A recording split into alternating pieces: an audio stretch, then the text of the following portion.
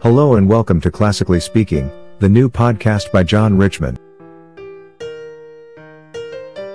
The concept is simple. John reads passages from the Bible over suitable classical music. That does sound very simple. Sad passage requires sad music and so on. The idea is to reflect on the Bible passage. You could read it for yourself first, then listen to it being read by John. The passage should come alive in your mind. We are going to go through the whole Bible. Without further ado, let's make a start. Welcome to day 34 of season 2. We will read the New Testament in a year. You can read the Bible passage first, or listen to it being read out loud. Remember to subscribe and leave a review. The New Testament reading is Matthew chapter 22 verse 34 to chapter 23 verse 12. Take a few deep breaths and relax.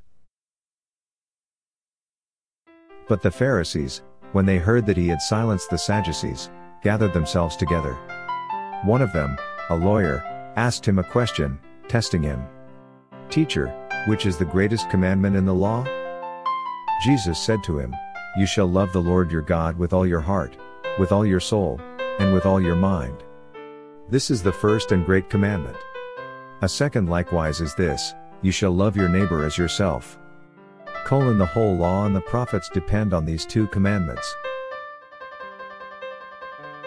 Now while the Pharisees were gathered together, Jesus asked them a question, saying, "What do you think of the Christ?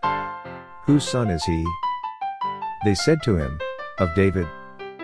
He said to them, "How then does David in the Spirit call him Lord, saying, 'The Lord said to my Lord, sit on my right hand, until I make your enemies a footstool for your feet?' If then David calls him Lord, how is he his son?"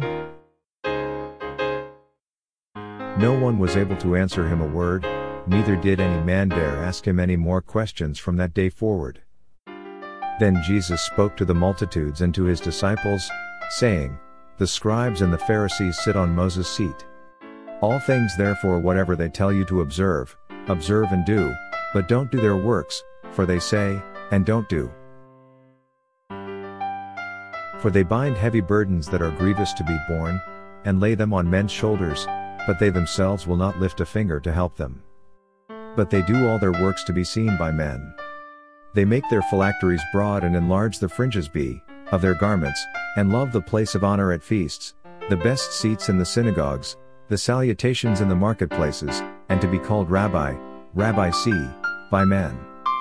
But you are not to be called Rabbi, for one is your teacher, the Christ, and all of you are brothers. Call no man on the earth your father, for one is your Father, he who is in heaven. Neither be called masters, for one is your master, the Christ. But he who is greatest among you will be your servant. Whoever exalts himself will be humbled, and whoever humbles himself will be exalted."